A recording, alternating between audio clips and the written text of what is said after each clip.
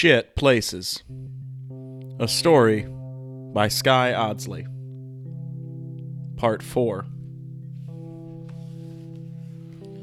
The Cactus Lounge was the kind of place where a visiting family could share a plate of fajitas on their way to the Grand Canyon. There was an arcade in the front entrance for the kids, and dim lighting for the road-worn parents. The adobe-style building, with its rough stucco interior, red-carpeted floors, and bright turquoise artwork, was just the right environment for chips and salsa. But the place didn't sell much food after 6 p.m. And when the sun went down, it was the only bar in Phoenix still open.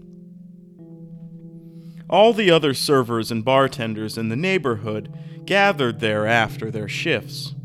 Motel employees and retirement home nurses came in to drink between their doubles, and every bachelor in town hung out all night long, hoping someone new might wander in. It was sundown, and the place was entering this exact transition point. The last family of the night was paying their bill, 2 waitresses were rolling silverware, and about to clock out and have their first tequila shots of the night. The cook was still in his apron, but leaning over the jukebox with a cold Modelo, pumping it full of Freddie Feder songs. And Wayne, the Sunday night bartender, was behind the bar, opening a bag of margarita mix with a pair of scissors. After slicing open a corner, he hoisted the sack into the crook of his arm and dumped it all into the lit-up mixer. He still had 5 more bags to go, not including the strawberry ones thawing in the sink. Pre-batched blended margaritas were Wayne's specialty. These 2 little glowing tanks did most of the work. All he had to do was salt the rim and pour. The hardest part was not spilling any while filling them. He struggled with the next cold, wet baggie of syrup, nearly dropping it as he pulled it from the box. The handful of dudes sitting at the bar watched this, smirking to each other. But then the front door rattled open, and everyone turned. It was still a bit early for any regulars to show up. Bill and Roy entered arm in arm, as if part of a wedding promenade, but it looked more like they'd just come from being attacked by coyotes. Their shabby clothes were sweat-soaked and torn. Bill's face was as red as the carpet. Roy's white beard was brown with filth, and his forearm had swollen to the size of a cantaloupe. But they played it cool. With the Mexican border not far away and miles of desert all around, it wasn't uncommon for a vagabond or drifter to walk through the door. But usually they came alone, paid with change, and spoke very little. Wayne didn't like to discriminate, but these 2 clowns were not the average hobos. For starters, they had no bags, but plenty of cactus thorns to prove just how far they'd walked in the wild. Even stranger, the younger one was in a suit, the kind of suit you'd wear to a funeral. And the older one seemed like he'd just escaped out a hospital window. His eyes were directionless. Wayne noticed the swollen snakebite first, but then he noticed the shimmer of the handcuffs they were trying to conceal. He dumped the rest of the bag of mix into the tank and reached under the bar, turning on the sink. Bill and Roy walked through the dining room, politely nodding to the waitresses and cook, watching them from the jukebox. Then they took 2 bar stools on the far end and each picked up a menu, looking them over. Wayne washed his hands and glanced at the other customers. He knew they'd all judge him for serving these dusty desperados, but he liked to give anyone a chance. "You guys just fall off a train?" Wayne asked, stepping over to them while drying his hands with a towel. "Close," Bill said, surprisingly chipper. "We had a couple of really nasty falls, actually, but no trains. Almost got run over by a semi, though." "I'll take a margarita," Roy grumbled, scratching his beard. "Well, looks like the El Chupacabra took a bite out of you," Wayne said, nodding to Roy's blackened, puffy arm. "I don't recommend putting alcohol into a bloodstream full of venom." "You don't look like a doctor to me," Roy said, not looking up from the menu. "Lime, blended, and I don't need any salt." "Well, lucky for you, I just loaded the machine," Wayne said. "But you better let me have a look at that arm while the mix is still getting cold." Wayne reached over the bar, but Roy swatted away his hand, accidentally exposing their handcuffed wrists. "Aw, hell," one customer said. "Call the police on these fools." "I don't call the police," Wayne snapped. "You want to wake up a sleeping deputy? Go for it. But I think I can handle this myself." The customer, visibly irked, just lifted his beer and turned back to the television he'd been watching. "Who are you two running from?" Wayne whispered, leaning in to be discreet. "None of your damn business," Roy barked. "Get me a drink, kid." Bill tossed down his menu, resting their bound hands right on the bar top and pulling out his wallet. "Forgive my date," Bill said. "Obviously it's been a long day for us. But we don't mean any trouble. We're just passing through. Looking for a motel is all." "Well, there's plenty of those," Wayne said, pouring them each a margarita and sliding them over. "You guys look like you're in the market for something close by." "Actually, I'm looking for a specific motel," Bill said, clanking his glass to Roy's. "The Econo. The one with a pool. Ever heard of it?" "Is that right?" Wayne asked, a little amused. "I didn't take you guys for the hourly rate kind." "He means tail," Roy whispered, elbowing Bill in the side. "Ask him where the cheap hookers are." "Not the motel itself so much," Bill said, quieting Roy down with a basket of chips. "It's a person I'm looking for. They work at that motel." "So you do know the place?" "I do," Wayne said, squinting at him. "I was actually there earlier." "Enough yapping," Roy said, chewing. "Just drink your damn drink, Bob. That dough ball by the jukebox keeps giving us the stink eye." "What's your friend's name?" Wayne asked, pouring them each a shot of tequila and one for himself. "This person you're looking for." "Well, that's the thing," Bill said. "Last time I checked, her name was Margaret, but I don't think that's the case anymore." As sick as Roy was feeling, he took the shot along with Bill and Wayne, each of them slamming down their empty glasses.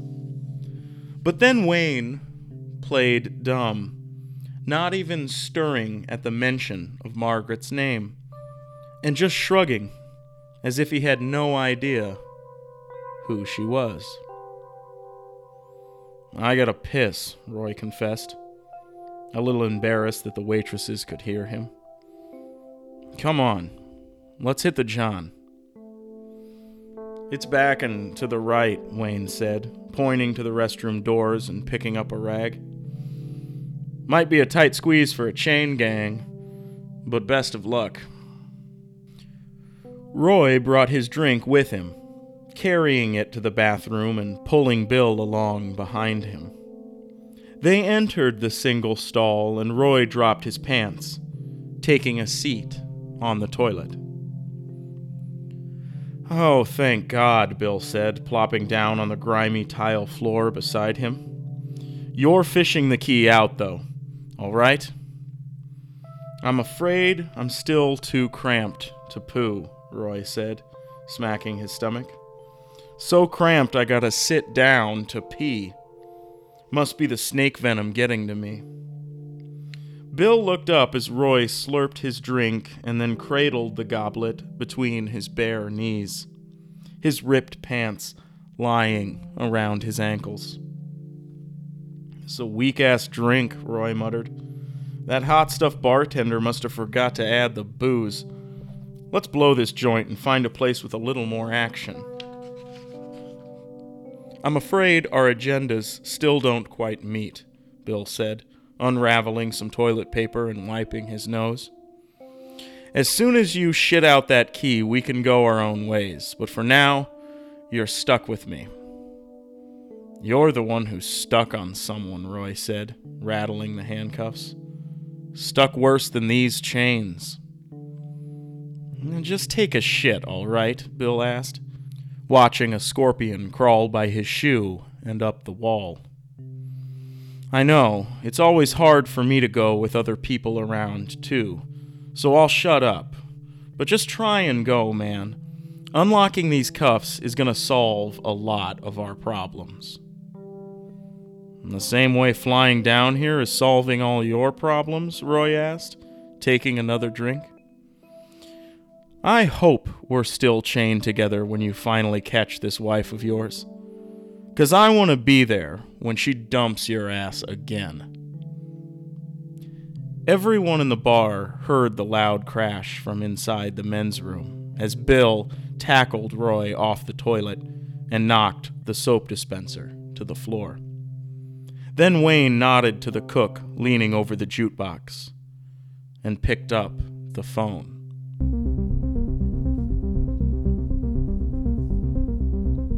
Chapter 20. The Econo Motel's manager, Brian, was leafing through some junk mail on his desk, trying to find a book of stamps he'd misplaced when the phone rang. He let it ring a few times. This late in the evening, it was likely just some decrepit asshole from one of the rooms wondering how the television remote worked. He pinched the bridge of his nose and closed his eyes, finally picking up the receiver and clearing his throat. "Southtown Econo, Brian speaking." "Hey, Brian," a voice whispered. It was Wayne, talking low, as if he were in a noisy bar. "Go figure." "What?" Brian asked impatiently. "Don't tell me you lost the damn drain snake again. I just bought that new one last month." "No, it's in my truck," Wayne said. "I need to, talk to, Gloria." "What?" Brian griped. "What the hell is this? Am I running a damn dating service?" "Well, you do run a sex motel," Wayne replied. "You shut up," Brian snapped. "Boy, I told you the sheriff's office has these lines wired. Don't you even start with that crap, all right? Wrong number." "Now hang on," Wayne pleaded. "Just put Gloria on the damn phone." "Well, someone sure ironed their big boy britches today," Brian noted. "Listen to you, tough guy. Want me to fetch the butler while I'm at it?" Wayne remained silent, twisting the phone cord in his fingers as he watched the cook leave out the back and start up his van. "Fine," Brian announced, giving up. "But you'll have to give me a minute. I got no idea where that lazy gal is." "She's in room 28, Wayne confessed. "You can just patch me through." Aw, hell, Brian grunted. This is something else. Now I'm a damn operator. Brian stared at his desktop phone, letting his finger hover over it, uncertain how to transfer a call. Press hold, Wayne said, pinching the bridge of his nose as well. Then hit pound, then dial 28. He listened as Brian clicked and fumbled with the buttons. And then hang up, Wayne said. One step at a time, Brian fussed. We'll see if I hang up this phone. Leave that up to me, boy. Now when you coming to snake that drain? Later, Wayne said. After I close up here. I got my keys. No need to wait for me. That's what I like to hear, Brian said. Be sure to take a photo of whatever was clogging that tub. I can charge the last tenant for it. The phone beeped as Brian dialed 28 without hitting pound first. Aw, shit, Brian said, finally pressing pound. The line dropped to a low rumble and began to buzz. Then Margaret answered, snorting as if she'd just woken up. Yeah? She asked. Who is it? Wayne could hear her rubbing her eyes. You sleeping? He asked. There was a moment of silence as Margaret gathered herself, uncertain of the day or time or where she was. What? She asked. Brian, is that you? No. It's Wayne. Hey, listen. Wayne? She asked, yawning. I was just dreaming about you. Listen, Gloria, he said, trying to sound casual. I got a good mind to think Brian is still on the line as well right now. I'm here, Brian announced, still listening in. Wayne closed his eyes. This was already more work than he'd planned. Right, Wayne said. Brian, do you mind if Gloria and I talk alone? I suppose, Brian said. But how do I do that? You just hang up the phone, Wayne said. Oh, gotcha, Brian said. Then Brian's end clicked off, came back on, and then clicked off again. Wayne, you're calling me? Margaret asked. That's so nice. She sounded drunk, but happy to hear from him. Gloria, Brian might still be on the line, Wayne huffed. So I need to keep this brief. There's someone down here at the Cactus asking around about you. Who? Margaret asked. Wayne could hear her putting on her shoes and knocking over some bottles. I have no clue, Wayne confessed. It's two guys handcuffed together. One's old and busted to shit, but the other one says he knows you. Well, what's he look like? Margaret asked, taking a pull from a bottle of vodka. Like someone's dad, Wayne replied, staring across the bar at the bathroom door. He's got on a suit, bald dude, about, well, sorry to say this, but he's about your age, I suppose. Oh, God, Margaret said, sobering up and clutching her throat. It can't be him. Well, Wayne said, not wanting to involve himself too much. I just wanted to let you know. I think you ought to come down here. He already knows you work at the motel. If I were you, I'd want to meet him on a level playing field like this place. Otherwise, he's just gonna come there. Wayne knew this guy yelling in the men's room was her husband. Margaret liked to talk when she was drunk, and she loved being drunk. So she talked a lot, often confessing things about her past, and eventually sobbing over abandoning her children when Wayne could finally hold her down in bed long enough to stop her from drinking anymore. He'd known as soon as this handcuffed stranger had mentioned her name that he was the guy, finally here and looking for answers.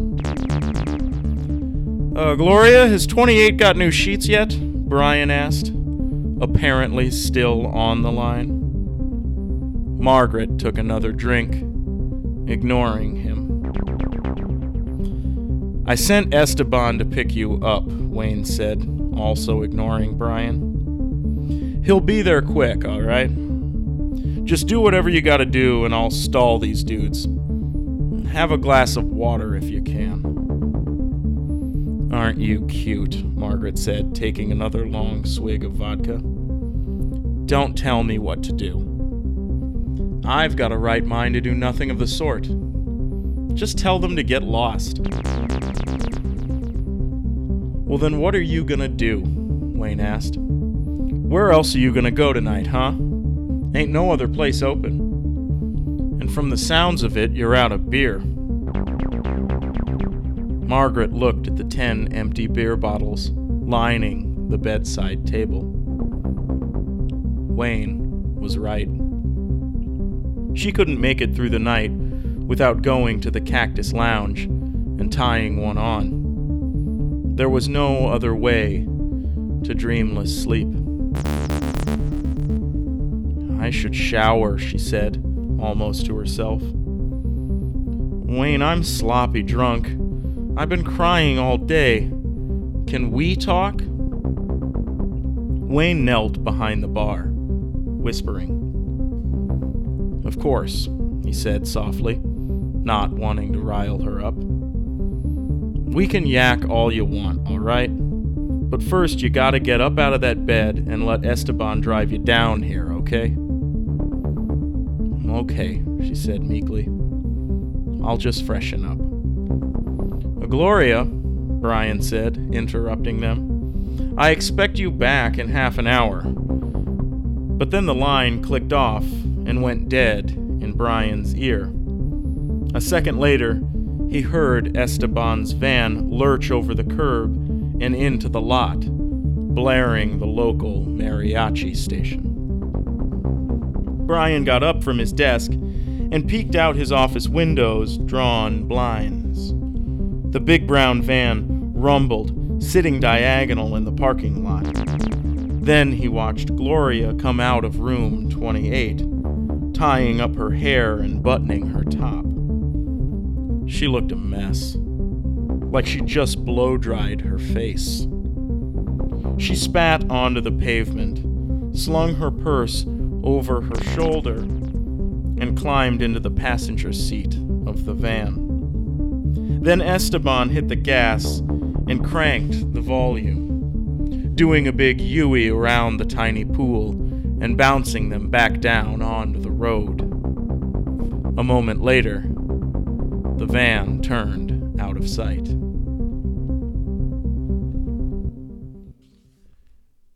Chapter 21.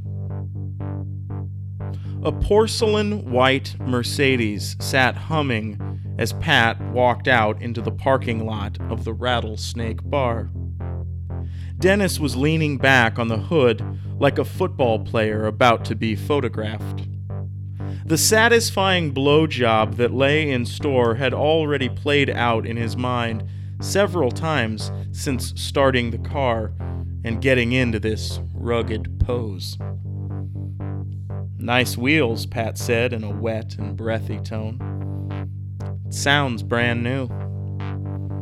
Just how I like 'em, Dennis said, opening the passenger door, taking her hand, and helping her slide down into the cold leather seat. Of course, an old beat-up car will always do the trick in a pinch, though.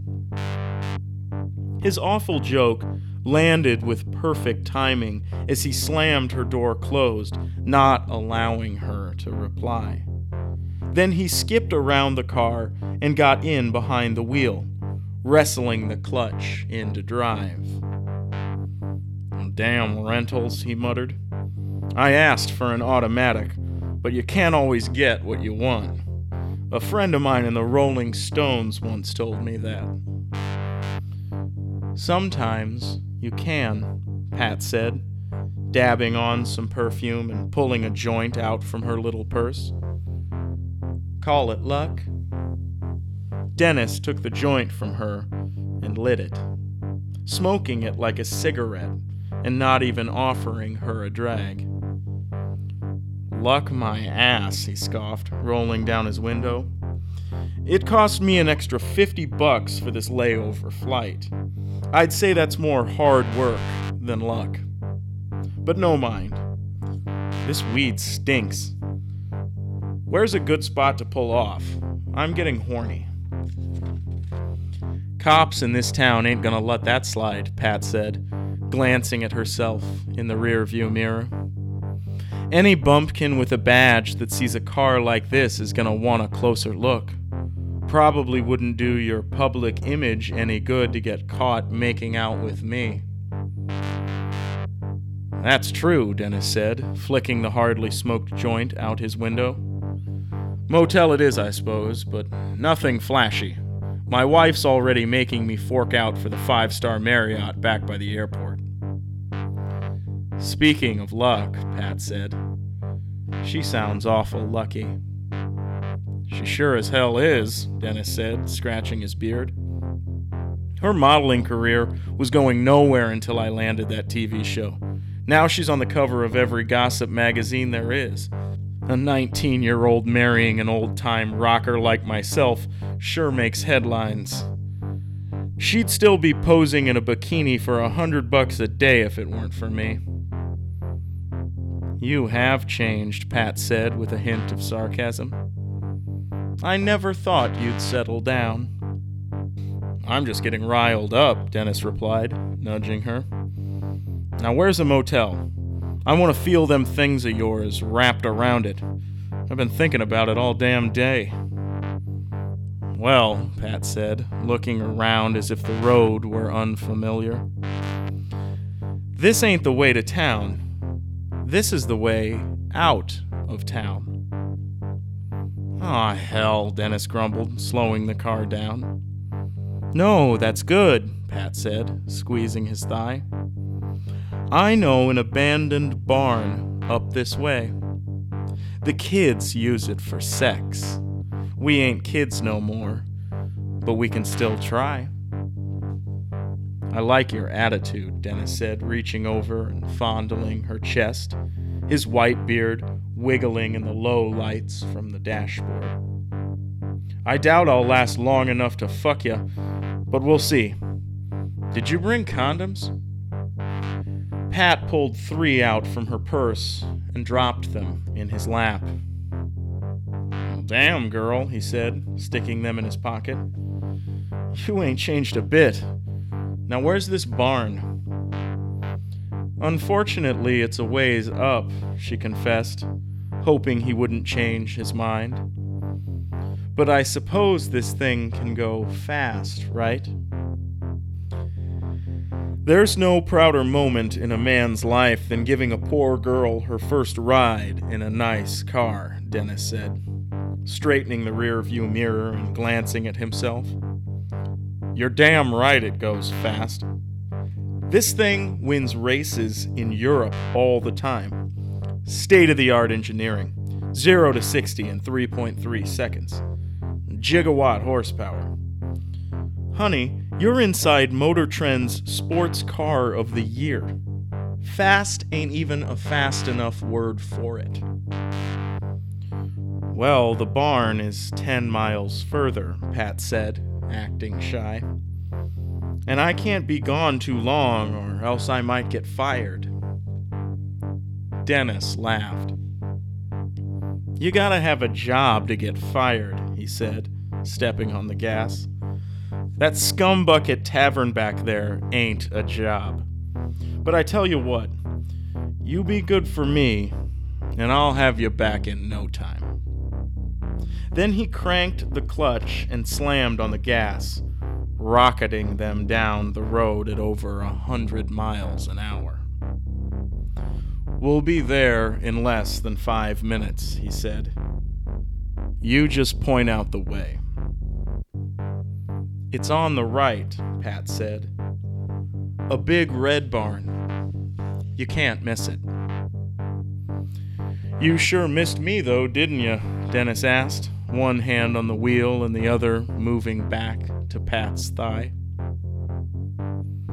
I liked that song you sang, Pat said, lacing her fingers between his. That sure made me nostalgic. I'd never heard you sing that one before. What made you decide to cover that old pop hit anyway? You sure turned it into something else. The song we sang, Dennis said, bouncing their held hands. And don't you ever forget I let you take the last verse up there. That's a song the talent show producers forced upon me for the upcoming season. I had to sit in a studio singing that cover song until my eyes blurred. Vocal coaches, all of it. It's gonna be the hit single on whoever the heck wins that stupid show's first album. A goddamn Alan Parsons Project song. Who would have imagined that, huh? I spent months practicing that sappy song for a duet with one of those other judges. We nailed it during the final taping, but it hasn't aired yet. You and all those small town folk back there got a special little treat. So you didn't sing that song for me, Pat said, sounding relieved and looking out her window at the passing trees. I've sang that song so many times that it's now dedicated to no one, Dennis confessed, letting go of her hand and putting it back on the steering wheel. Or maybe it's dedicated to everyone. I don't know. I've never been much into that kind of musical impact. The human voice is just like a guitar. You just have to tune it right and practice a bunch. There ain't no art to singing. Well, I guess that's where we disagree, Pat said, still looking out her window. Always did, Dennis said with a smirk. But you still got an all right voice, for what it's worth. Almost as good as that Hispanic what's-her-name from my show, the one I did the recording with. She can really belt it out, I tell ya. But you...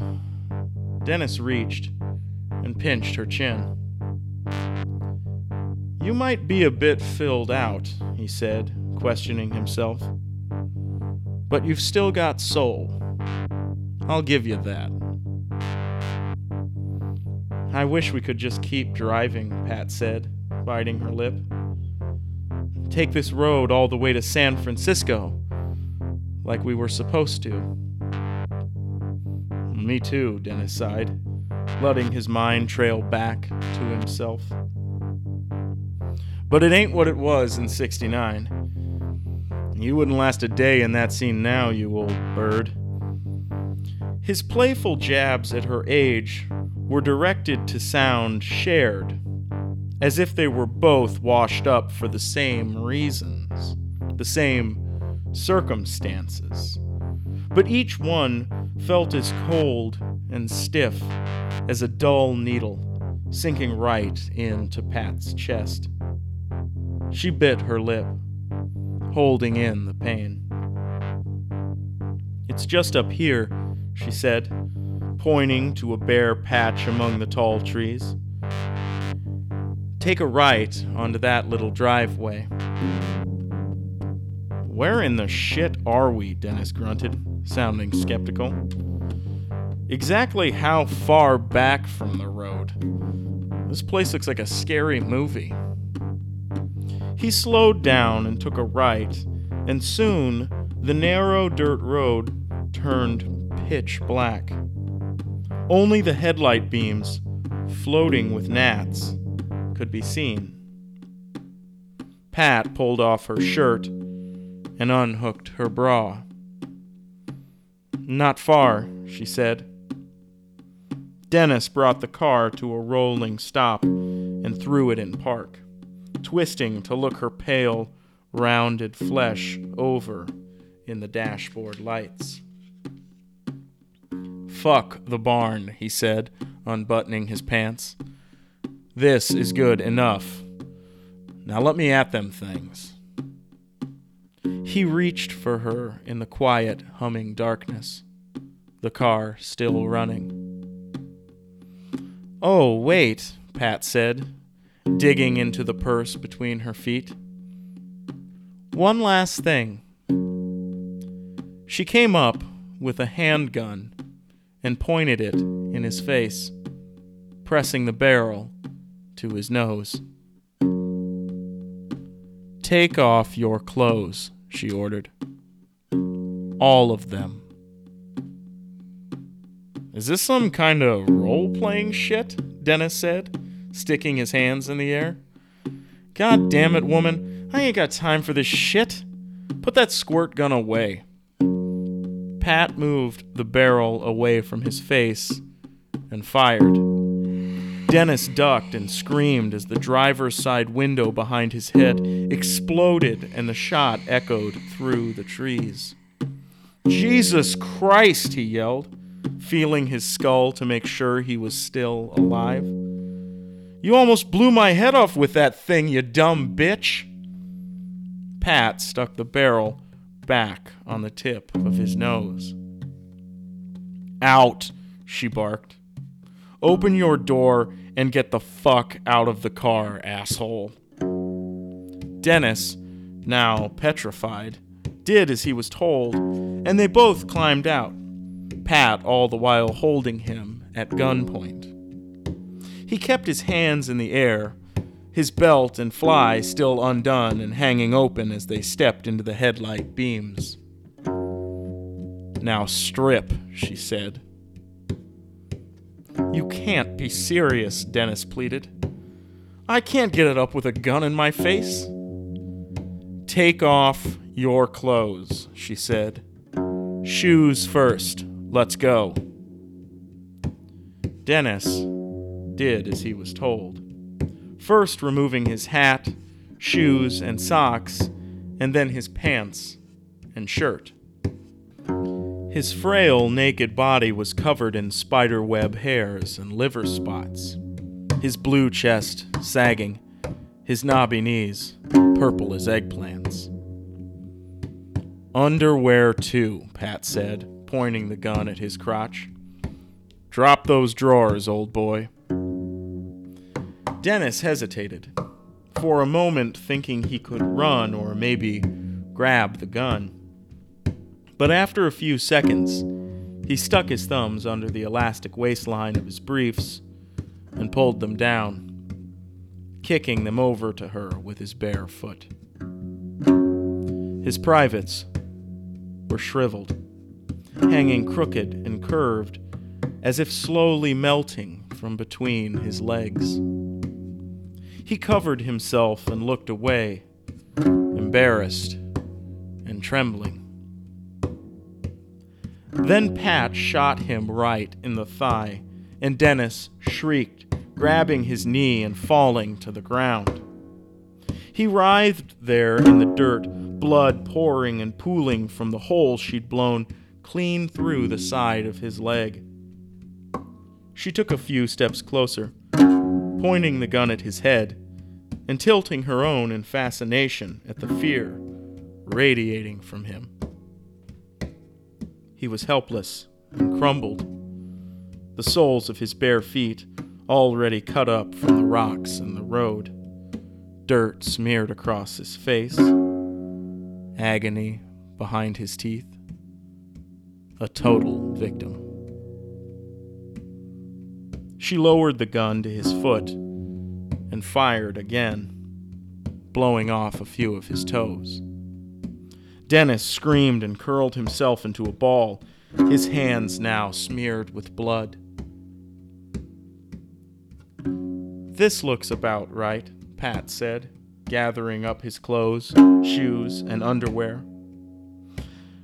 I can't say we're even, but it's as close as I'm gonna get. Dennis strained to speak, spitting up and grunting curses as he tried and failed to climb to his elbows. The town's 10 miles that way, of course, Pat said, pointing to the right. Otherwise, the airport's only a few miles north. Good luck. But I suppose you've never needed luck, have you? She tossed all his clothing into the car, pulled her own shirt back on, and climbed behind the wheel. Then she spun the car around, not minding the tree limbs and scratching the paint as she made a staggering 3-point turn. Dennis could only watch, shielding his eyes from the bright taillights as he laid there, gasping for air. Then Pat hit the gas and drove out of the trees and back onto the road, leaving Dennis alone in the dark woods. The Mercedes sure was a smooth ride. Dennis had not lied about that. A truly sound engine, fast as hell. At this rate, Pat would be able to relieve Bernadette of her karaoke host duties in no time. But it pained her slightly to pull off to the shoulder once the rattlesnake's sign appeared in the distance. She would miss this car. She listened for the late-night train that always rumbled between her bar and that shithole Pork Pies across the tracks. The train was not far off, maybe less than a mile away. The timing, for once, was finally perfect. She steered off the road and across the small town's tractor sales lot, hitting the gas once more to break through the chain-link gate to the old, abandoned depot. Then she parked the pretty white car right over the train tracks and climbed out with her purse just as the old locomotive's headlamp appeared in the distance, rounding the corner to town and barreling down upon her. But now there was plenty of time to get away from impending doom. She took one last look at the fancy car, realizing that it wasn't all that different from any other car, just sharper and faster, but a car all the same. Then she stepped away and walked toward the rattlesnake, her shoes hitting the gravel of the old bar's parking lot just as the train collided with the Mercedes in an explosion of horns and squealing metal.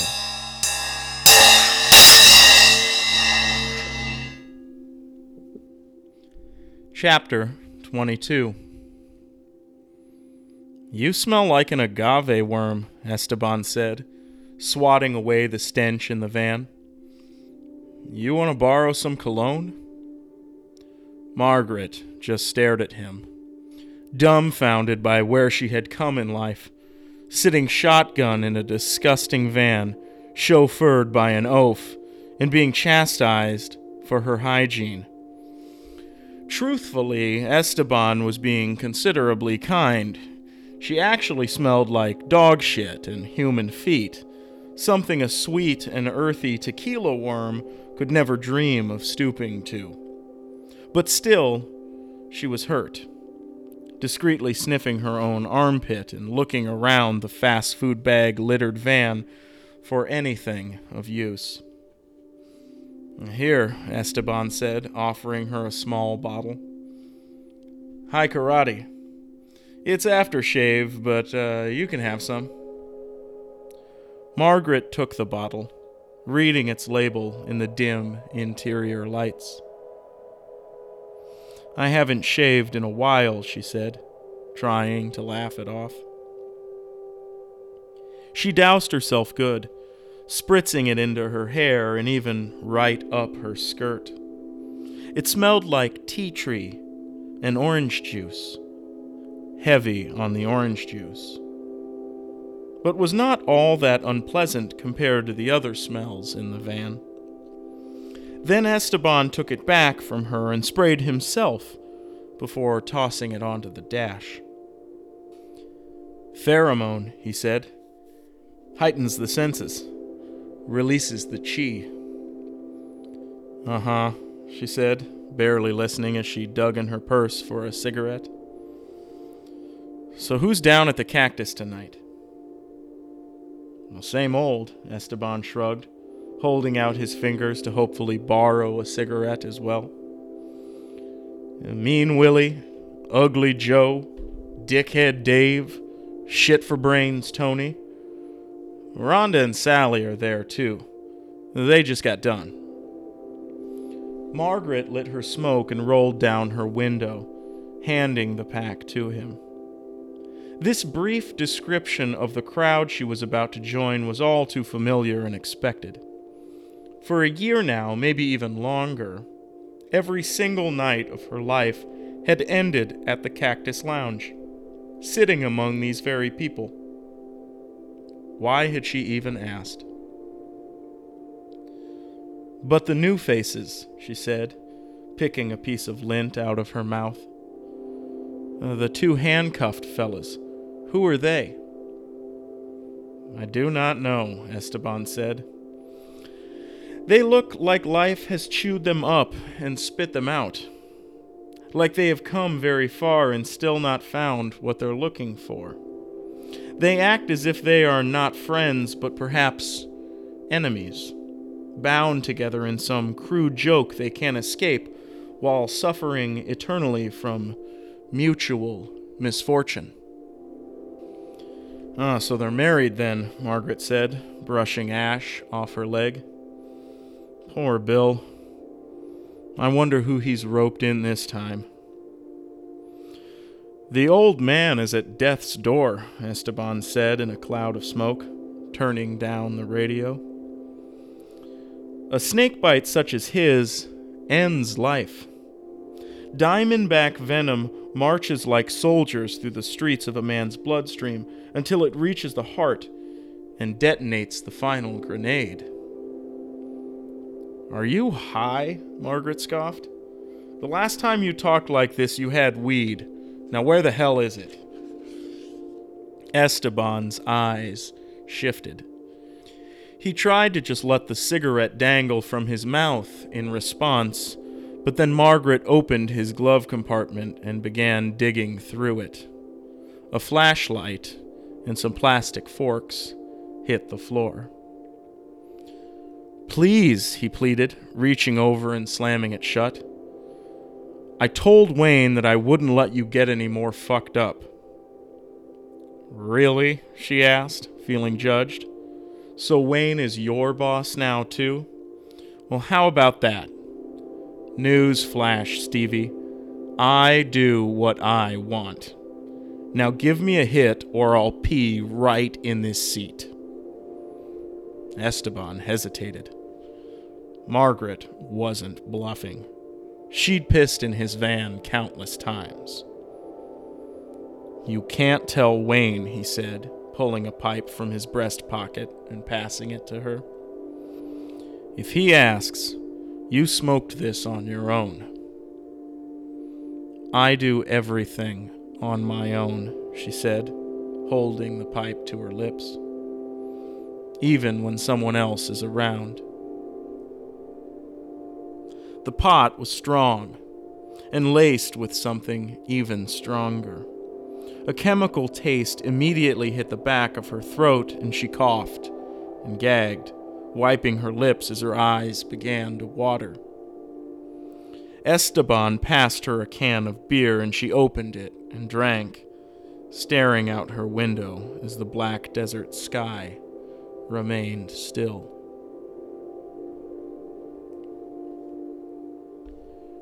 Chapter 23. When Wayne heard the toilet seat get pried loose and clatter to the floor, he stormed over and kicked open the bathroom door. Bill and Roy were splayed out on the wet tiles, choking each other. Roy's pants were down around his boots, but luckily, he hadn't shat himself. "Call it a draw," Wayne said, flipping the lights off and on. "Don't make me come down there. That floor hasn't been mopped in a long time. Now get the hell up." Bill and Roy let go of each other and squirmed, climbing to their knees and clutching the sink to not fall over. "I ought to kick you two out," Wayne said. "Suck my ass," Roy snapped, twisting himself around Bill. "Just tell me where the motel is," Bill pleaded, swatting Roy's hands out of his face as Wayne helped them to their feet and led them back into the dining room. "Just take a seat in that booth," Wayne said, handing Bill the rest of his drink and pointing to a table beside the waitresses. Then the front door swung open, and the cook from earlier stumbled in with a soiled blanket wadded up in his arms. "She fucking puked in my van again," he yelled. Wayne held open the kitchen door and helped him unload the blanket into a sink. Then the door swung closed behind them, and suddenly Bill and Roy were left alone with the waitresses. "So where y'all go for fun?" Roy asked, turning around in the booth and poking his head over one of their shoulders. "Where's the action in Phoenix?" "It's a Sunday night," the girl said, cringing at his filthy beard. "You picked the wrong time to look for action." "You sound like you could use a vacation," Roy noted. "What do you say the three of us hop a bus to Tijuana then?" He pointed his finger at the second waitress and gave her a matter-of-fact stare. "You clean out the registers," he said. "And you." Then he aimed the finger like a gun and pointed it back at the one beside him. "You start up the getaway car. I'll go empty the safe." Although he was leaning in a bit too close, he was just a wiry old man. Plus the snake bite had taken all the blood from his face. He was gaunt and bony. The girls couldn't help but pity him. So they played along. "Who do you even know in Mexico?" the farther one asked.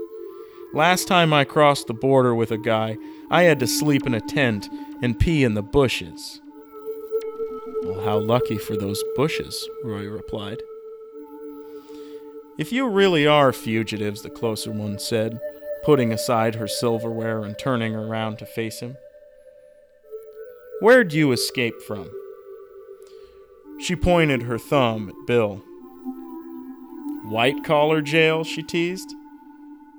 "Did you guys cheat on your golf score or something?" "This one's a real card," Roy mumbled to Bill, nudging him. "Don't blow this for me like last time."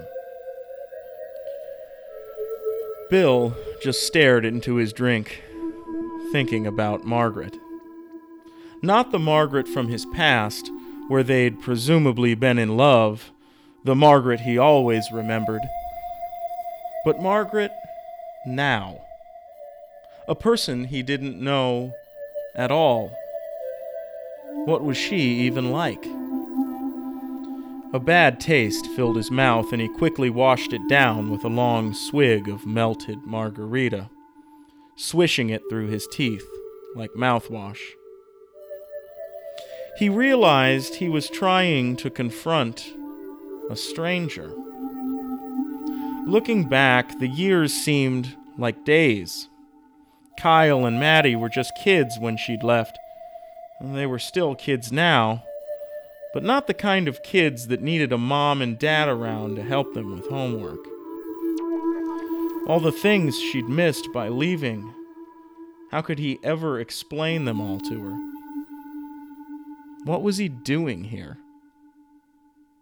Roy continued rambling at the waitresses, making more shit up to get them to laugh. But Bill could barely hear him now. His own thoughts were cracking like thunder and throbbing every time he took a drink. Maybe he was being selfish. Look at what I've done, he thought. I've run away too. Is that why I came? To know that feeling? He covered his eyes, trying to not turn red.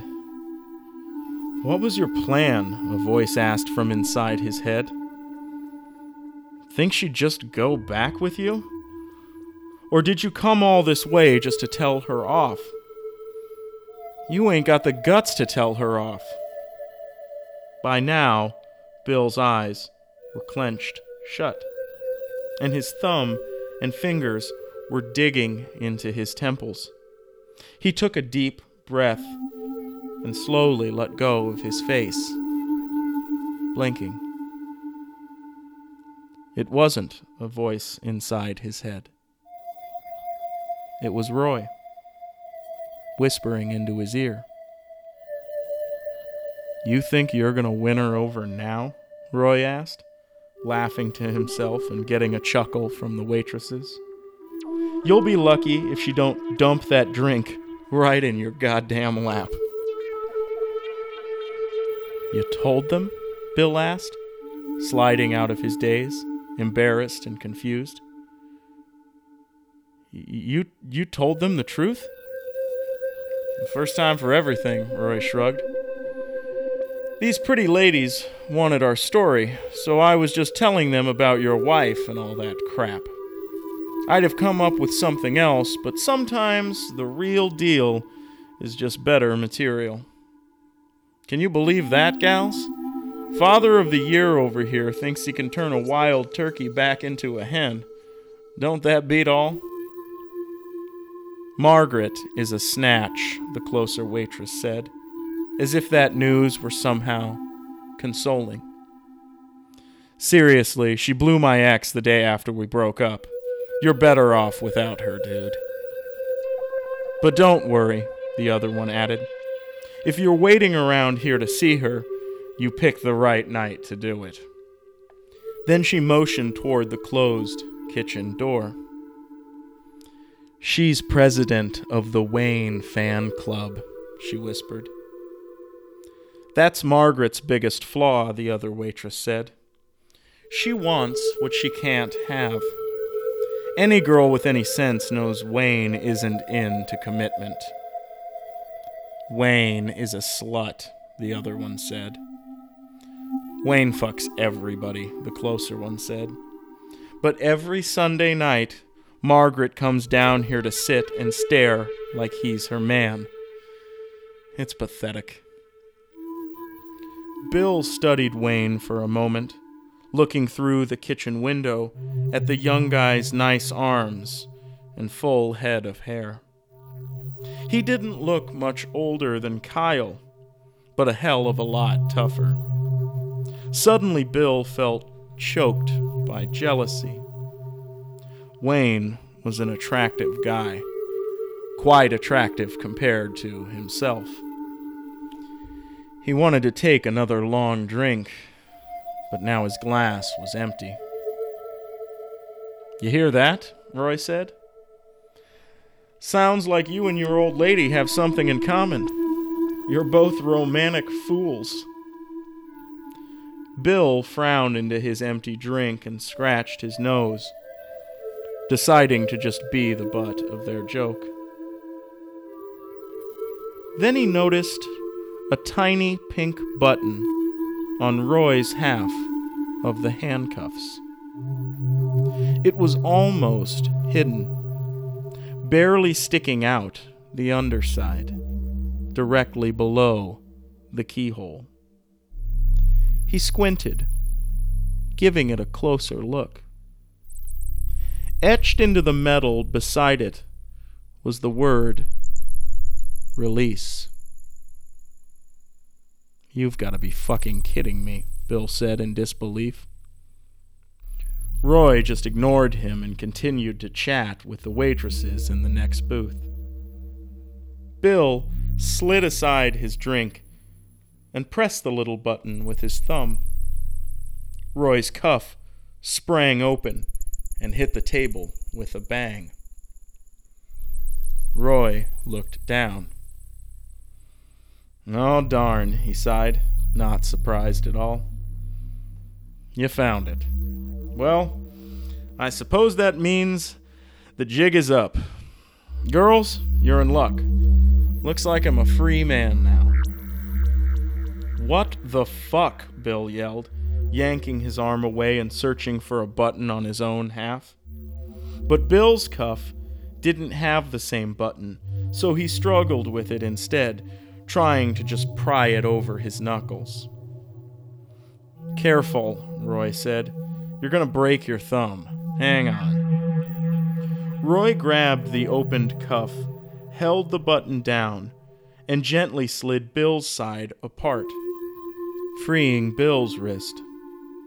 Then he handed the flimsy things to the waitress closest to him. "Here," Roy said to her. "You two try them on." "You've known this whole time?" Bill asked, rubbing the sore ring of flesh where the cheap metal had almost cut him. "I told you they were just a sex toy," Roy said. "But why on earth would you do that?" Bill asked, baffled. "Well, 'cause this was a sex thing," Roy shrugged. "Most bored couples just use them on a bedpost. I thought, why not spice it up and try something new? A lot of gals I know fantasize about two guys at the same time. Ain't that right, girls?" "Yeah," the farthest waitress agreed. "That is a thing." "Apart, we were nothing but ourselves," Roy said, squeezing Bill's shoulder. "I've spent enough time being myself. And from what you said back at the airport, it sounded like you had as well. I thought these cheap-ass things would make our trip more exciting, which kinda worked out when you think about it." Bill got up from the table, stretching his shoulder and neck. "Plus," Roy continued, "if I must confess, I've never really traveled, like I said. That much was not a lie. I figured the best way to keep you from ditching me would be to just chain myself to you." "But why him?" the closer waitress asked. "Well, because he's got all the money," Roy said, throwing up his hands. "Hell, I only got $4 to my name. How's a guy supposed to see a live armadillo on that budget?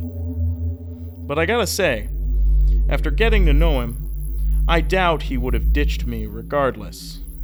He's a bit of a dependent soul." "But I watched you swallow a key," Bill said, still confused. "That was to my locker back at the airport," Roy said, eating a few chips. "Where do you think I keep all my stolen treasures? But thanks to this iron gut of mine, that savings account will be waiting for me when I return. That's the only way I've found works when trying to hold on to something. By swallowing it, that is. I think you might know a thing or two about that as well, Bobby." "My name is Bill," Bill said. "And yeah, I might."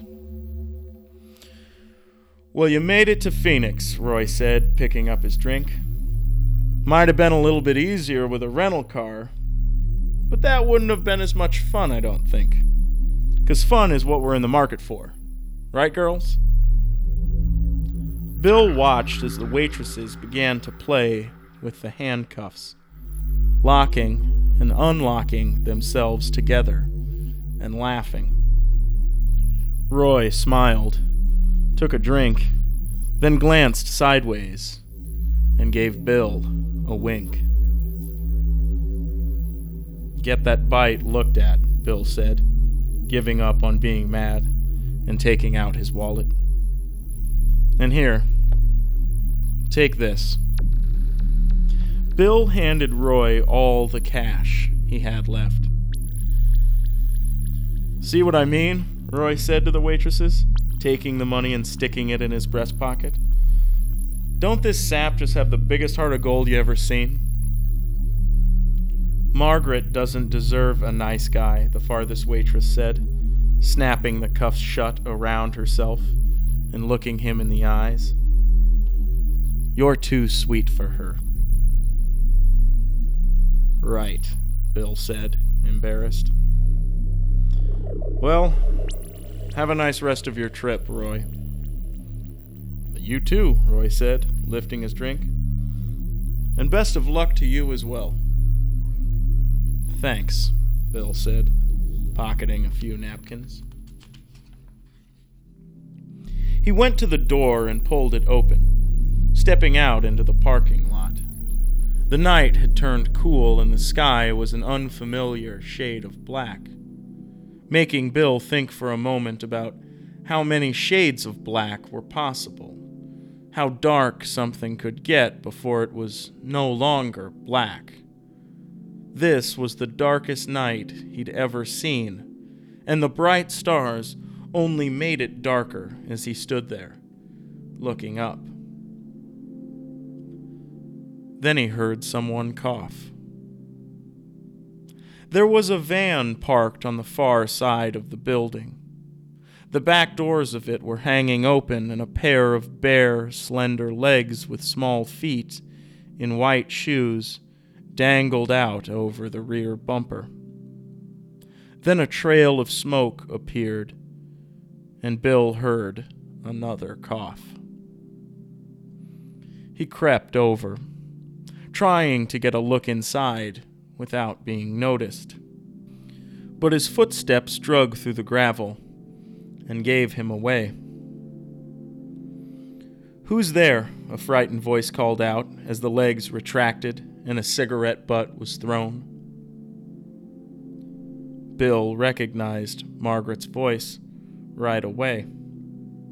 She sounded thirsty and irritated, the way she used to after gardening. He hesitated, now completely unsure of what to say. She still hadn't seen him. There was time left to just walk away. "Wayne?" Margaret called. "Wayne, is that you? I need a goddamn shot." "No," Bill said, taking a step back and touching his sore wrist again. "No. Wayne's inside. You want me to go get him?"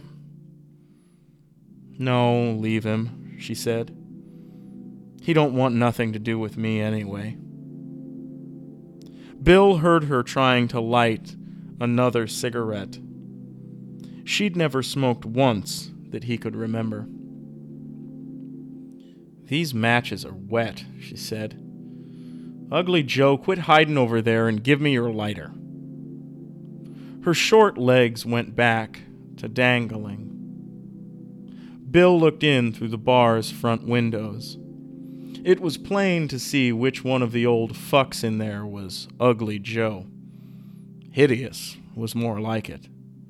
But perhaps that was too cumbersome a word to tack on to someone's name. "It's me," Bill said, stepping to where she could see him. "It's Bill." "Oh, it's you," she said, trying to strike another soggy match. She barely looked up at him as she fumbled with the little wet matchbook. "I heard you were here. What do you want?" Bill had no immediate answer, but her tone didn't make an answer necessary. "You're alive," he finally said, thrown off and now just trying to play it as cool as she was. "I knew that body wasn't you, Margie. She..." "Enough about her," Margaret snapped, interrupting him. "I didn't kill her, if that's what you were wondering. Bill just looked at her. You got a lighter or not? She asked, throwing aside the matches. Bill handed her his lighter and then stood there with his hands in his pockets, watching her light it and smoke. She took long drags, swallowing after each one. So what then? Margaret asked, picking at her uniform. Did you come here to give me a lecture? No, Bill said, glancing up at the stars again. I came to bring you home. Margaret laughed so hard she began to snort. Then she spat, wiped her mouth, and gathered herself. Bill glared at her, his insides rumbling as he watched her take another long drag and roll her eyes. Aren't you going to ask about the kids? He asked. I'm sure they're fine, she said, brushing ash off her chest. They got you looking after them, right? How bad could they be? Why'd you do it? Bill asked. Do what? She shrugged. Why'd you fake your own death? He said. You had to know how that would affect us. Some young woman I don't even know is buried next to my grandmother, for God's sake. So the kids don't know? She asked. They don't know I'm still alive? I haven't told them, he said, looking off. I wanted to see you for myself first. He turned and plopped down on the bumper beside her, taking the cigarette from her hand and stealing a drag. Why all this, Margaret? He asked. Why didn't you just come home? That isn't my home, she said. Sending Gloria's body up there wasn't my idea. The ambulance guys had dragged her out of the pool and tossed her in the back before I'd even gotten dressed. It was early in the morning, and I was hungover. When I found out about the mix-up, I just figured it made no difference. Does Wayne have anything to do with this? Bill asked. Margaret smirked and shook her head, flicking the ash of her cigarette over her legs. Well, I take it you met Rhonda and Sally, she said, squinting at her dry knees. Who? Bill asked. Those bitches inside, she said. Bill stole another drag. They're just jealous, she said, taking it back from him. Rhonda thinks she's next in line, and Sally's just pissed because she's flat-chested and nobody wants her. I'm sure they talked a bunch of shit, but none of it is true. So you didn't blow one of their exes right after they broke up? Bill asked. Yeah, she muttered, scratching her leg. That happened, but she left him, so fuck her. Bill just grunted, trying to seem unfazed. You never let yourself get upset, Margaret said, teasing him. It's like the hardest thing in the world for you to do. That's not true, he said, thinking about Maddie and Kyle, wondering how they were. I yelled at Maddie and Kyle pretty bad this morning. What about? She asked, leaning back on an elbow. I demanded rent, he said, laughing a little at himself. Well, good luck with that one, she said. I don't even pay rent. I know, right? He said, turning to her. I was upset about the funeral and just kind of lost it. I think I even asked for $700 each. Woof, she said, blowing out a cloud of smoke. It's a bit steep, I know, he admitted, throwing up his hands. But I'm a single father. The bills don't pay themselves. How's that been? She asked. Being single. How many girls are chasing you around?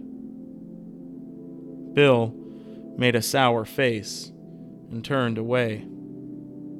He hadn't touched another woman since Margaret had left him. He'd been forced on a few dates over the last decade. Awful experiences, buying lonely friends of friends overpriced wine and then listening to them talk about themselves. Romance wasn't real anymore. And even if it was, Bill had entirely lost his desire to know it.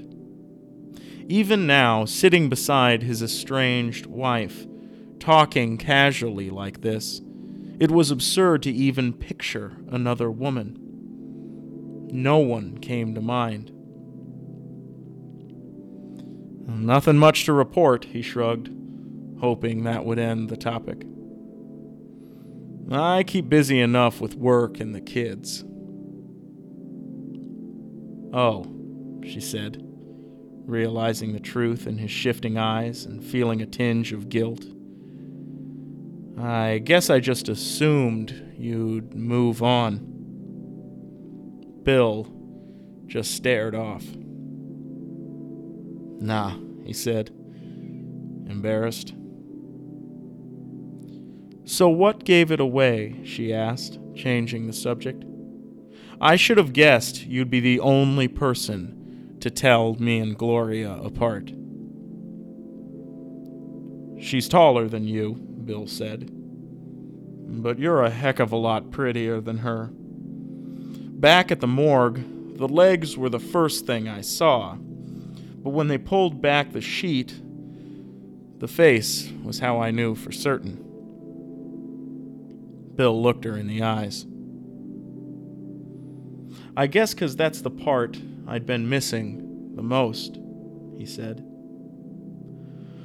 When I got the call, I was devastated.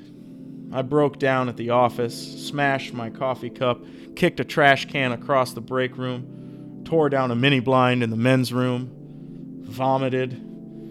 I had a real tantrum. Margaret laughed. But when I crumbled into my car a few minutes later, Bill said, I sat in the parking garage of my building, baffled as to how I was going to muster the strength to just lift my keys. The only thing that got me moving was the thought of getting to see your face. But then you even robbed me of that.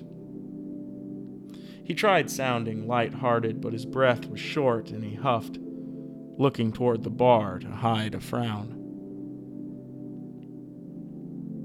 Thanks, Bill, she said, touching his arm.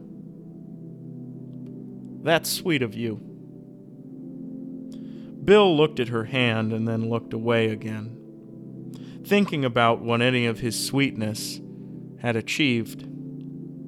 He was surprised by how natural this talk felt, but irritated by how annoyingly circular it was. So it's a no then, he said. You're staying here with what's-his-name Wayne, and I'm flying back alone? Margaret studied him, hesitating to answer. It's still your home, Bill said, taking her by the hand. The years don't mean anything to me. I forgive you. I even think I understand a little. I get it. I'll admit, when I left to come down here, I had a lot of questions. I was upset. But really, now that I'm here, it doesn't make any difference why you left, why you stayed gone. It won't change anything to know what it was that made you leave. And I won't get any relief from explaining how much it hurt me. I didn't come here to yell at you. I just came here to see you. Margaret just stared at him. "You look great," he said. "But are you doing all right?" Margaret looked at the damp area beside her in the filthy van. "I think I've always wanted to do things on my own," she said. "Growing up, even after the kids were born. Maybe it was something from my childhood. I don't know. I've just always had this feeling that I was better off by myself. No one to look out for. No one worrying about me." "That's not how that works," Bill said, shaking his head and staring into the gravel. "I know," she said. "But it was all I could handle. It's amazing how much effort it takes to be left alone. And it's funny how many people you worry and hurt in the process." "I wouldn't call it funny," Bill said. "But yeah, it's foolish to think that looking out for only yourself wouldn't have a lasting effect on others." "Foolish," she said, mocking him. "God, you're still such a square." "Well, one of us had to be," he said, letting her make fun of him. "Otherwise the kids would have wound up at your mother's." "She's still around?" Margaret asked. "I never would have guessed." "She's still Pat," Bill shrugged. "She never got around to liking me much, but she's really helped me out with the kids. I couldn't have done it without her." "Did you tell her?" Margaret asked. "She knows," Bill confessed. "She's the only one I could tell. Plus, she's your mother and had the right to know that you're still alive. I called her on my way back from the hospital on Friday and told her the dead body wasn't you. Funny thing is, she didn't act all that surprised and was mainly relieved to get to skip the funeral. It was hard explaining that one to the kids, but luckily they're old enough now to reason with people handling grief in different ways." "Why didn't she come with you?" Margaret asked. "I offered," Bill said. "But she didn't want to help me find you. She made it sound like she didn't care, but I think it was just her way of telling me to do it myself." "It was probably both," Margaret grumbled. "I never did get why she came back in the first place." Bill thought for a second, unsure what point he wanted to make first. "The timing of it was at least helpful," he said finally, defeated. "I don't claim to know much about Pat's subconscious. It's likely a very scandalous place, but I'd say from my end that you two have some things in common." "Don't you dare," Margaret scoffed, shoving him. "I'm not at all like my mother." "Right," Bill said, trying to hide his sarcasm. "Bitter and jaded, drowning her loneliness in booze and filling the remaining emptiness with meaningless sex. That'd be just awful to see happen to you." Margaret took the subtle insult and looked down at her legs, not wanting it to show. "You can be alone whenever you want," Bill said. "I'll renovate the basement and you can lock yourself down there. Hell, lock me down there for all I care. I can even sleep in the yard. I picked up a pretty nice tent last summer. You might even prefer it over the house." "Or I can go," he said. "Heck, I can't compete with Wayne. That guy's a hunk." "But," she said, suggesting he finish his thought. "But he doesn't love you," Bill said. "At least not the way that I love you." Margaret wiped her eye.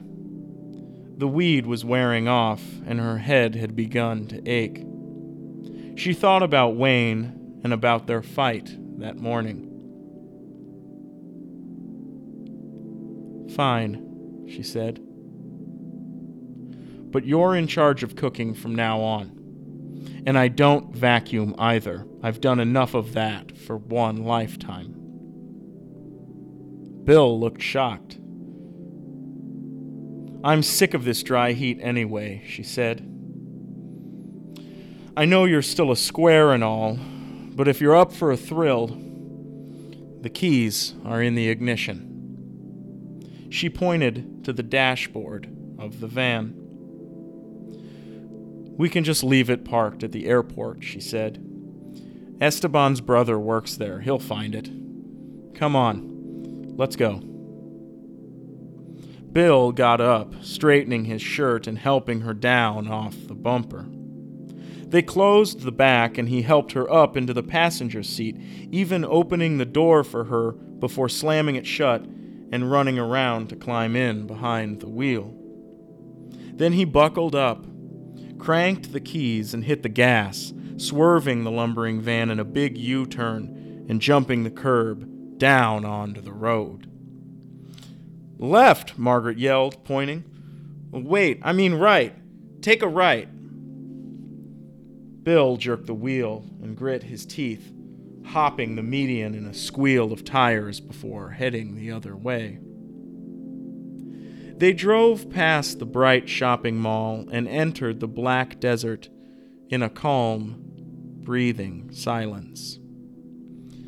The mariachi radio was low, but Bill found its inaudible rumble soothing, especially now that Margaret was holding his hand. For a split second, he thought of Roy, noticing the sore marks the handcuff had left on his wrist. But then Margaret's fingers traced over the indented pink lines, massaging them. It tingled, and Bill relaxed his eyes, taking them from the road and looking over at his wife. Her window was down, and her hair danced in the wind as she stared out across the emptiness. Then she turned to him and smiled. Her eyes were foggy and tired. He decided not to say anything and just enjoy it, looking back toward the road. Far in the distance, he could see the lights of the airport popping up along the horizon.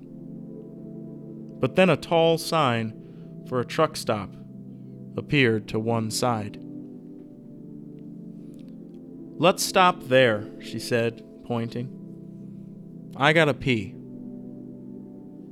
Bill slowed down and took the exit to the tiny rest area. There were a dozen semis parked in back, a few others running along the side of the gas pumps, and a big cement building marked restrooms in giant red plastic letters. "I'll race you," Margaret said, opening her door and climbing out. Bill got out as well and followed her, suddenly needing to go pretty bad himself. He watched her wobble a little in front of him, staggering like she was drunk. Then she hiccuped and wiped her mouth, turning to him. "I forgot my purse," she said, taking the keys from his hand. "I need my girl stuff. I'll meet you back here. You go ahead." Bill knew what he was doing wasn't smart, but he let go of the keys and scratched his ear. Then his bladder began to ache, and his knees shook. "Go ahead," she called, running back to the van. Bill wanted to wait for her, but he really needed to pee. "Don't worry," she yelled, opening the passenger side and digging around on the floor. Bill turned and darted to the bathroom doors, almost skipping to avoid pissing his pants. The cold margarita wanted out. He rushed into the giant, echoey restroom and over to a urinal, removing himself and letting out a sigh as the pressure released, and a gentle, trickling sound reverberated off the walls. He peed for nearly a full minute, counting the seconds in his head the way he'd come to do each time after a doctor had suggested it. He closed his eyes, thinking about Margaret's fingers on his wrist, thinking about the soft skin of her shin, her hair dancing in this foreign desert air, her wrinkled uniform, her smoky voice. It was arousing to not think of her the way he had been for over a decade. This image of her wasn't one from the distant past. It wasn't a held memory nearly squeezed of all its life. It was new and present. And although it was putrid and kind of musky, the scent she left on him was pleasing in that moment. He smiled, thinking about the idea of holding her as they slept a few hours from now. Maybe they'd make love. It stung to imagine the details. He'd be slow and understanding. But would she kiss him? Perhaps that's what I should do, he thought. Wash your damn hands and march out there and lay one on her. All this way and you haven't even kissed her yet. She's your wife, goddammit. He laughed at how angry the voice in his head was. Margaret was right. He was a total square. Even his demons weren't all that tough. But then he drew in a breath and let it out slow, sensing the truth as he zipped up his pants and washed his hands. He took a final look around the big bathroom, sealing its emptiness inside him like a picture. Then he pulled open the door and walked out into the bright parking lot. Like he'd assumed, the van was gone. And in a cruel twist, he could even see its red taillights far in the distance, heading back toward town. She'd left him again.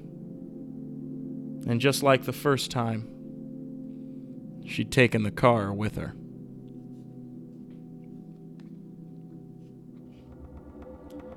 Chapter 24. On a map, Phoenix looks like a rectangle, but the outskirt roads all curve, making it feel more like a circle.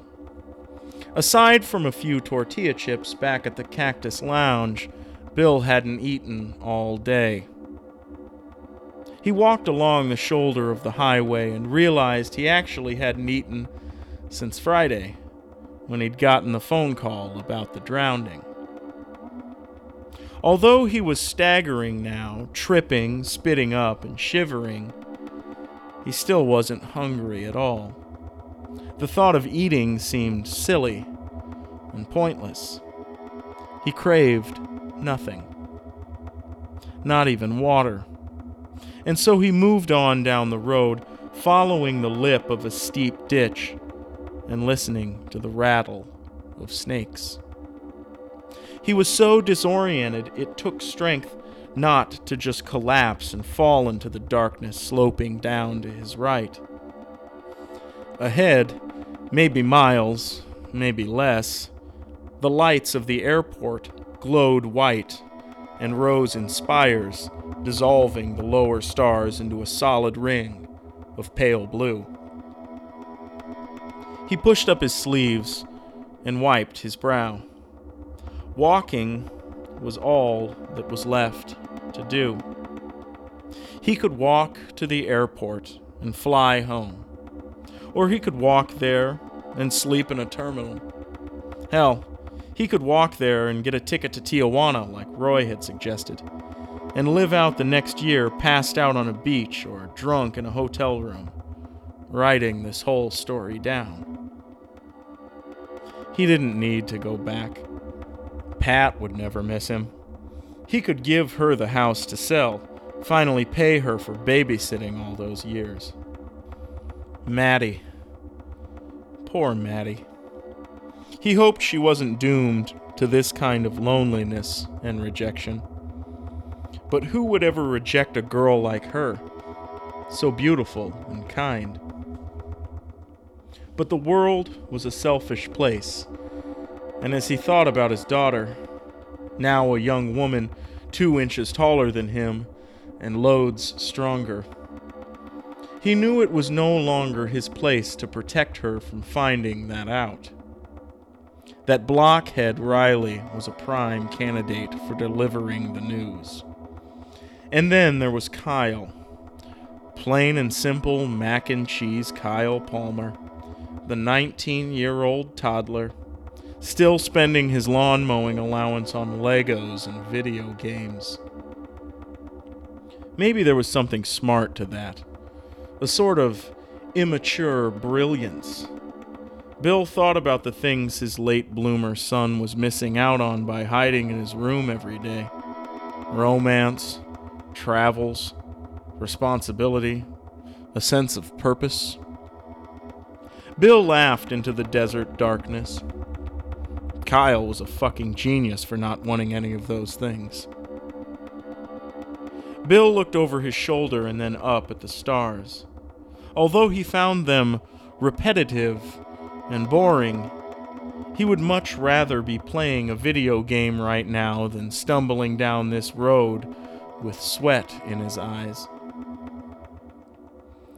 "Don't bother," Bill said out loud, as if Kyle were walking right beside him. For a second, his vision blurred and his footsteps drug their toes, so he stopped to catch his breath. More than one snake was close. He could see the shimmer of their eyes and the whip of their tongues flash in the moonlight. Then the dirt below his feet began to glow. He assumed he was about to faint as the light crawled up his pant legs, but he turned toward the sound of an engine and shielded his eyes. It wasn't the moon.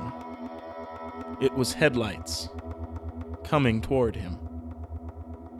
He'd been walking in the dark for a while, so as the vehicle approached and rolled to a stop a few feet back, he could barely see a thing. He backed toward the ditch as he heard a car door open and slammed shut. It wasn't the van. It was too low to the ground. Then a shadowed figure stepped into the headlight beams, carrying a bottle in one hand. It was Roy. Bill could only tell this by the wild beard and hair silhouetted in black. Roy took a swig from the bottle and stepped toward him as the car remained running with its brights cast upon them. "Snakes out here," Roy said, passing him the bottle. Bill motioned for him to keep it and pulled down his sleeves, shivering. "I won't make you tell me," Roy said, throwing the bottle's cap into the ditch. "The truth is I already know. That's why I came so soon. I figured you'd be on foot again." Bill looked over Roy's shoulder, squinting to see who else was in the car. It was the waitresses. One was behind the wheel and the other was in the back with her legs thrown up over the seat.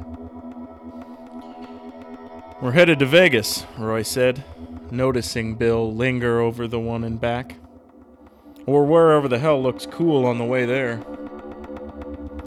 Bill pulled the bottle from Roy's hand and took a drink, still looking into the car, feeling strangely angered by the curve of the girl's knees and ankles. "I'm not inviting you, if that's what you think," Roy said, taking the bottle back before Bill could finish it. "But we can drop you at the airport." Now that his eyes had adjusted and his throat no longer throbbed, Bill could see more clearly. He looked at Roy's swollen arm. The snake bite had been wrapped and bandaged, and the swelling had gone down. "Not too bad, huh?" Roy said proudly, turning his forearm so Bill could get a better look at the neatly folded gauze. "You left right before things got fun. That stud muffin bartender must have called one of them nurses on the phone. Not even 5 minutes after you were gone, a handful of the sweetest gals in Scrubs showed up for drinks. One of them brought this whole damn kit with her. Anti-venom, cold goop, even some nice pain meds. Me and the girls split those." "Well, good," Bill shrugged, feeling just as unimportant as he had before they'd pulled up. "We all heard you take off," Roy admitted, showing discretion out of character for himself.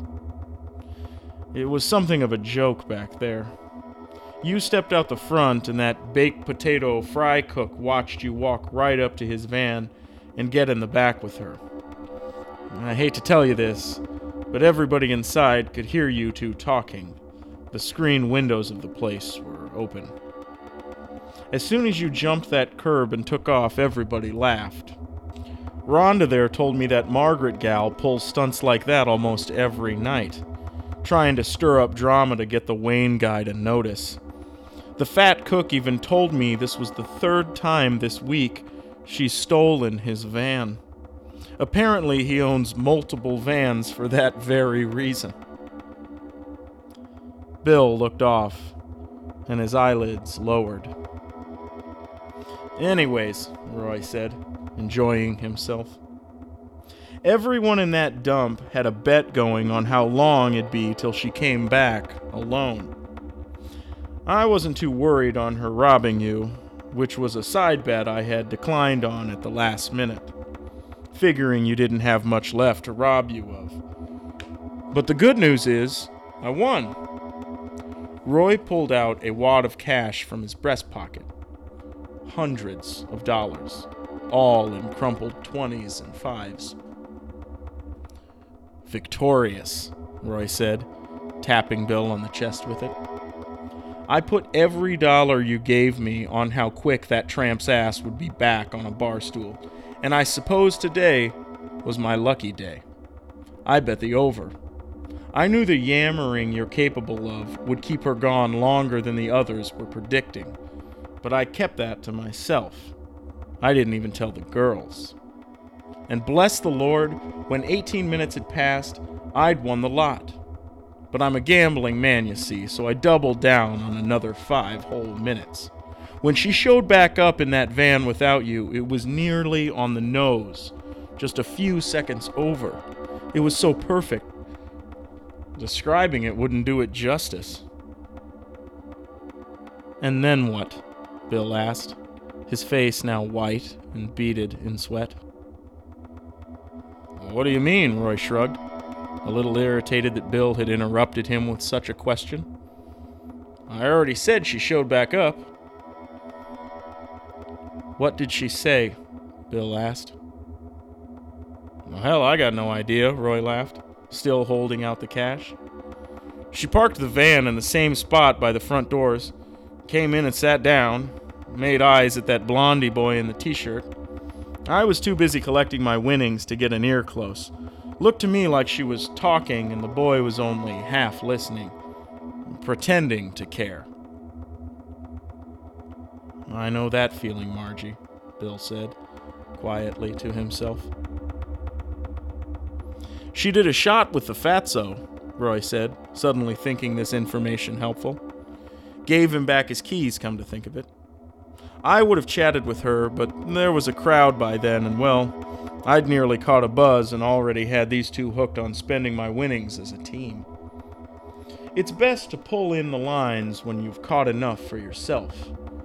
Greed brings about trouble.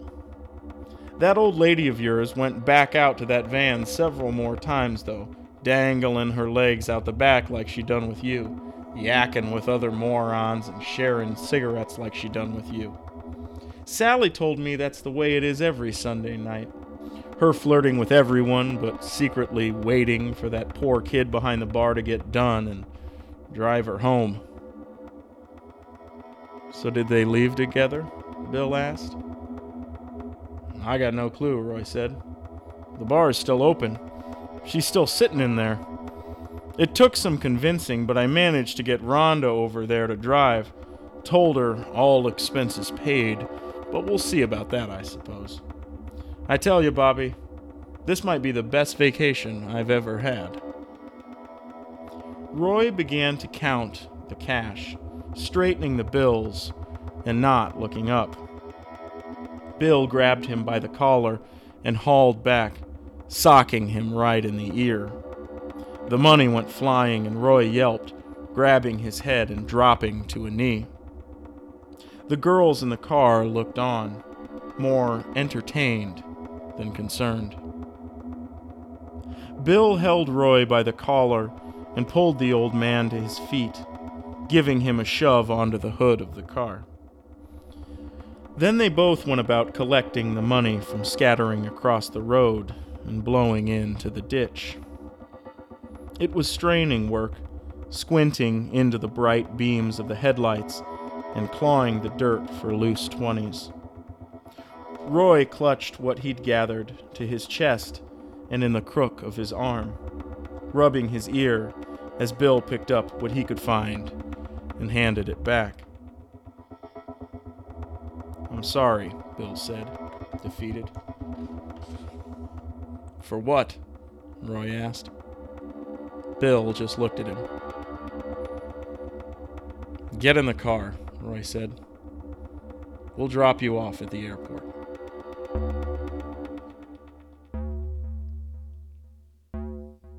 Chapter 25. The brief ride to the airport was the best Bill had felt all week.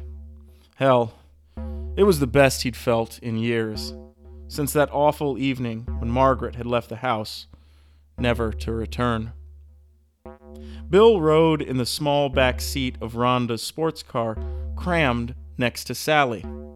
She smelled like soap and dryer sheets. And every bump in the road, her bare thigh muscles bounced and wiggled in the moonlight. Bill felt like a boy, sitting so close beside her and trying not to gawk. The radio was nice, too, mixing with the desert air and the stars. And as the whine of a pedal steel guitar wafted from the dashboard speakers, Bill felt completely and utterly alone. More alone than when he'd been walking alone on this road. Now, there was less inside him, less worry, less pain. It'd been wrung from him like sweat from a rag. The skin of his face felt light and crisp as the whipping wind slapped him through Roy's rolled-down window. There was nothing to think about now. So he just took the time to glance sideways at Sally and admire her. Margaret was wrong. She wasn't that flat-chested, and even if she was, it worked on her. Then he thought about Maddie and looked away, ashamed of himself. They pulled up to the drop-off entrance of the airport, and Roy opened his door and climbed out, dragging up the front seat so Bill could get out as well. I'll see you later, Bill said to the girls. Bye, Sally said, smiling at him. He tucked a smirk to one side of his face and lumbered out of the tiny car, tangling himself up in the seatbelt as he spun free and onto his feet. Roy steadied him by the shoulder and then handed him $40.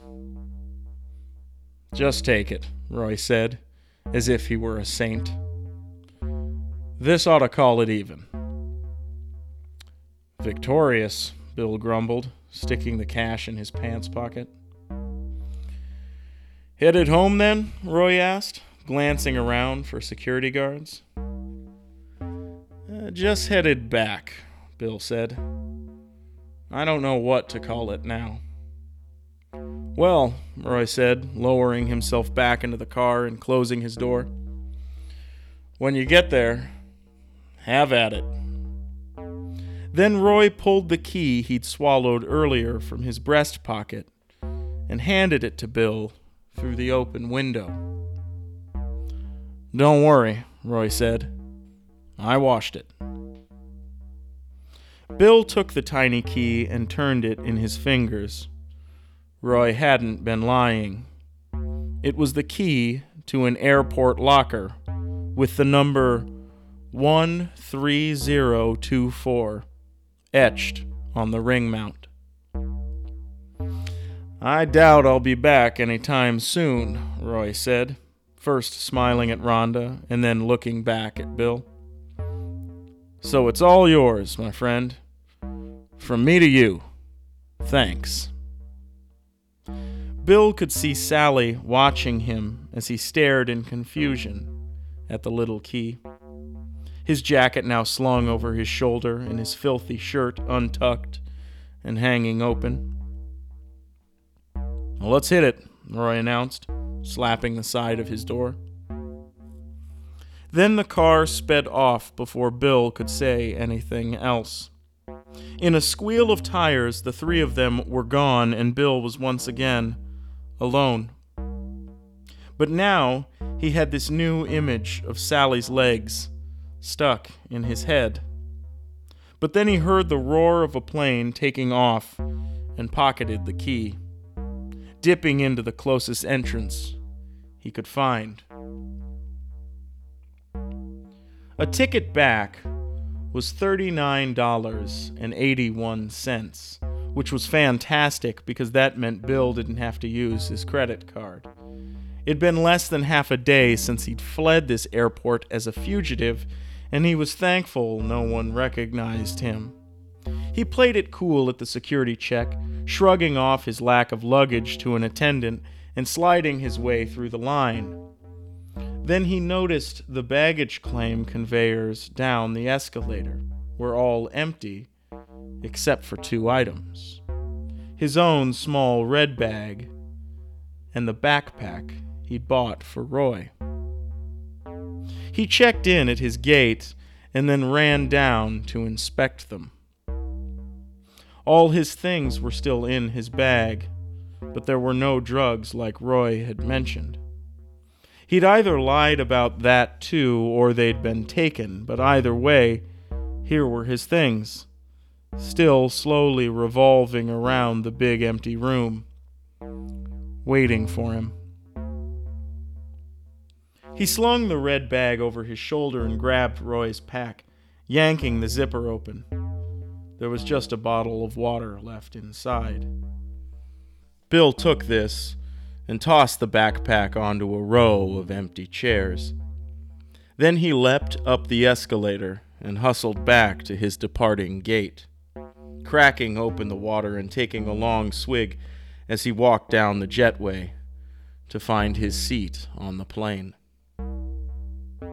Once he was buckled in, he immediately fell asleep. In his dream, he was back in the smelly van, one hand on the wheel, flying through the dark, cool desert. But instead of Margaret, it was Sally in the passenger seat, rubbing his sore wrist. She pulled his hand across the console and drug his rough knuckles over the top of her creamy thigh. Then his hand became the spiraled claw of an armadillo, and sharp quills sprang from the cuff of his sleeve. He looked to the road, but the road was gone, replaced by a sun so hot and so close that the hood of the old van began to bubble and melt. Sally's grip tightened, and suddenly a rattling sound stirred up beside him. He turned and she was no longer there. Instead, a snake was coiled around his wrist and woven between each finger, climbing up his arm. Bill met eyes with the snake, and as it slowly opened its mouth, all the air left Bill's lungs, and he gasped, slamming awake in his little seat in the plane. A flight attendant was holding him by the arm and squeezing his hand, cooing for him to take a deep breath. "It's all right," she said, pinching his elbow. "It was just a dream." Bill looked at her, blinking himself back to reality and turning pink in embarrassment. The other passengers were all staring, and the whole capsule was silent, except for the rattle of a baby toy near the back being shook by a small child over and over again. "I'm so sorry," Bill said, sitting up and tugging at his collar. "How long was I asleep?" "Not long," the attendant said, letting go of his arm and passing him a fresh bottle of water and some tissue. "These things happen all the time. No need to feel bad." "How long until we land?" Bill asked, wiping his nose. "We're about to begin our descent," she said. "That's why I woke you up." "What time is it?" Bill asked. "It's almost midnight," she said, scooting up the aisle to let someone pass. "We're ahead of schedule." "Oh," Bill said, still not entirely able to shake the dream. "Whoa. Oh, good." When the plane landed, Bill was the first out of his seat. After 2 bottles of water, he needed to pee again. He grabbed his red bag from overhead and politely shoved his way through the other sleepy travelers, holding himself as he ran down the jetway to the restrooms of his hometown airport. He made it barely in time, and as before, removed himself in a staggering scramble to the closest urinal to the door. A heavy sigh followed, and a moment later came clarity and balance. His mind settled afterward as he washed his hands and stepped out into the big, carpeted hallway. He looked both ways, barely able to understand the signs for an exit. Then he noticed a familiar gate number just down the hall to his left. It was the gate he'd departed from earlier that day, and a few benches down from that was the trash can where he'd thrown away his phone.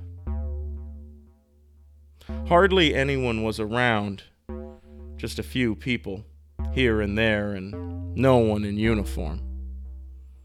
Bill crept over to the trash can and glanced around to make sure he wasn't being watched.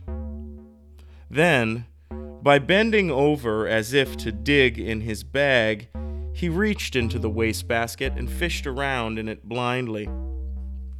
When his fingers found something heavy and square, he almost laughed out loud in disbelief, but contained himself and pulled it out. It was his phone, unscathed, without even a drop of salad dressing on it. "Wow," he said, scrolling through it.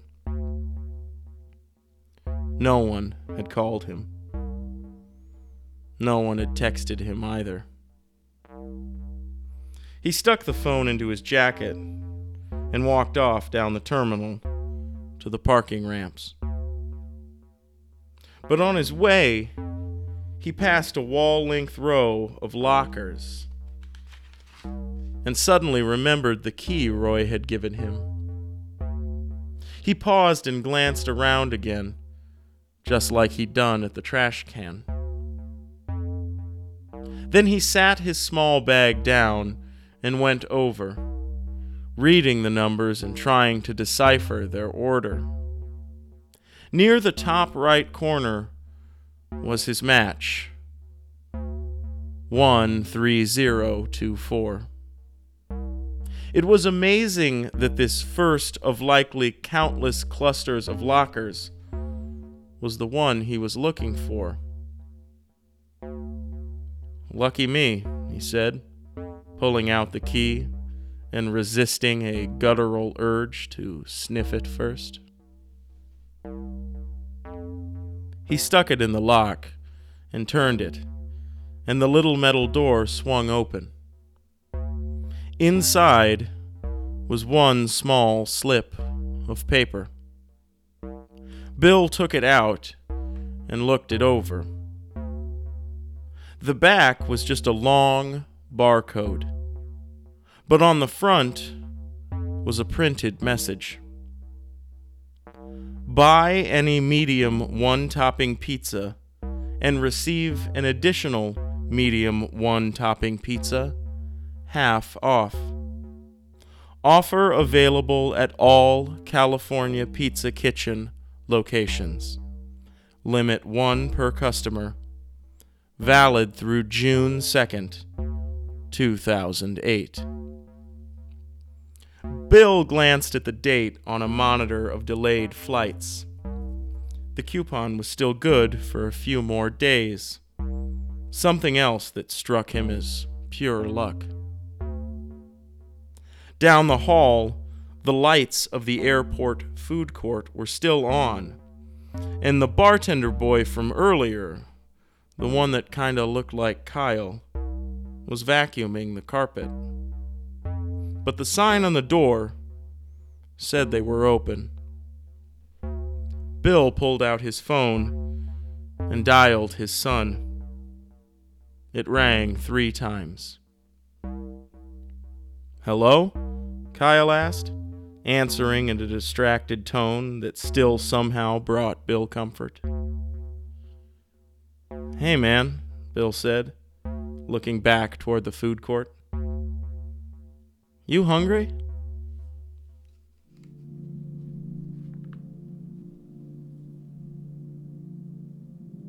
Chapter 26. Bill's car was still in the ramp, right where he'd left it, and the keys were still lying right in the seat.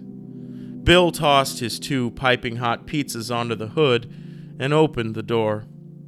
A few minutes later, he was exiting the airport loop and pulling onto the highway with the warm smell of mozzarella trailing out the car's open windows. Neither Maddie nor Kyle asked Bill where he'd been when he picked them up from Pat's. Kyle had begun eating as soon as he entered the back seat, but Maddie had at least hugged her dad, something she hadn't done in a few months. Bill held her tight, lifting himself up on his toes so his chin could crest her shoulder. And now Bill was home on his couch, watching a wrestling match on television and eating a slice of pizza off of a paper towel in his lap. Kyle was sitting on the floor with the open boxes, and Maddie was slumped in the lounge chair next to them, eating hers with a plate and fork. The fight was staged, but still entertaining. The stakes, whatever they might have been, were high according to Kyle. Bill watched his son's shaggy head bob back and forth with the action on the screen. Then they heard a car pull up outside, and a squeaky door slam shut. A moment later, the doorbell rang. "I'll get it," Maddie said, setting her plate on the floor and wiggling out of the big chair. It was Riley. He'd rung the bell, but now stood down a few steps on the little porch, bashfully staring at his boots. He pulled off his Raiders cap and turned it in his hands as she opened the door. "What's the matter?" she asked, suddenly soft and concerned. Riley looked at his own dirty jeans she still had on, and then up into her eyes. "Can we talk?" he asked.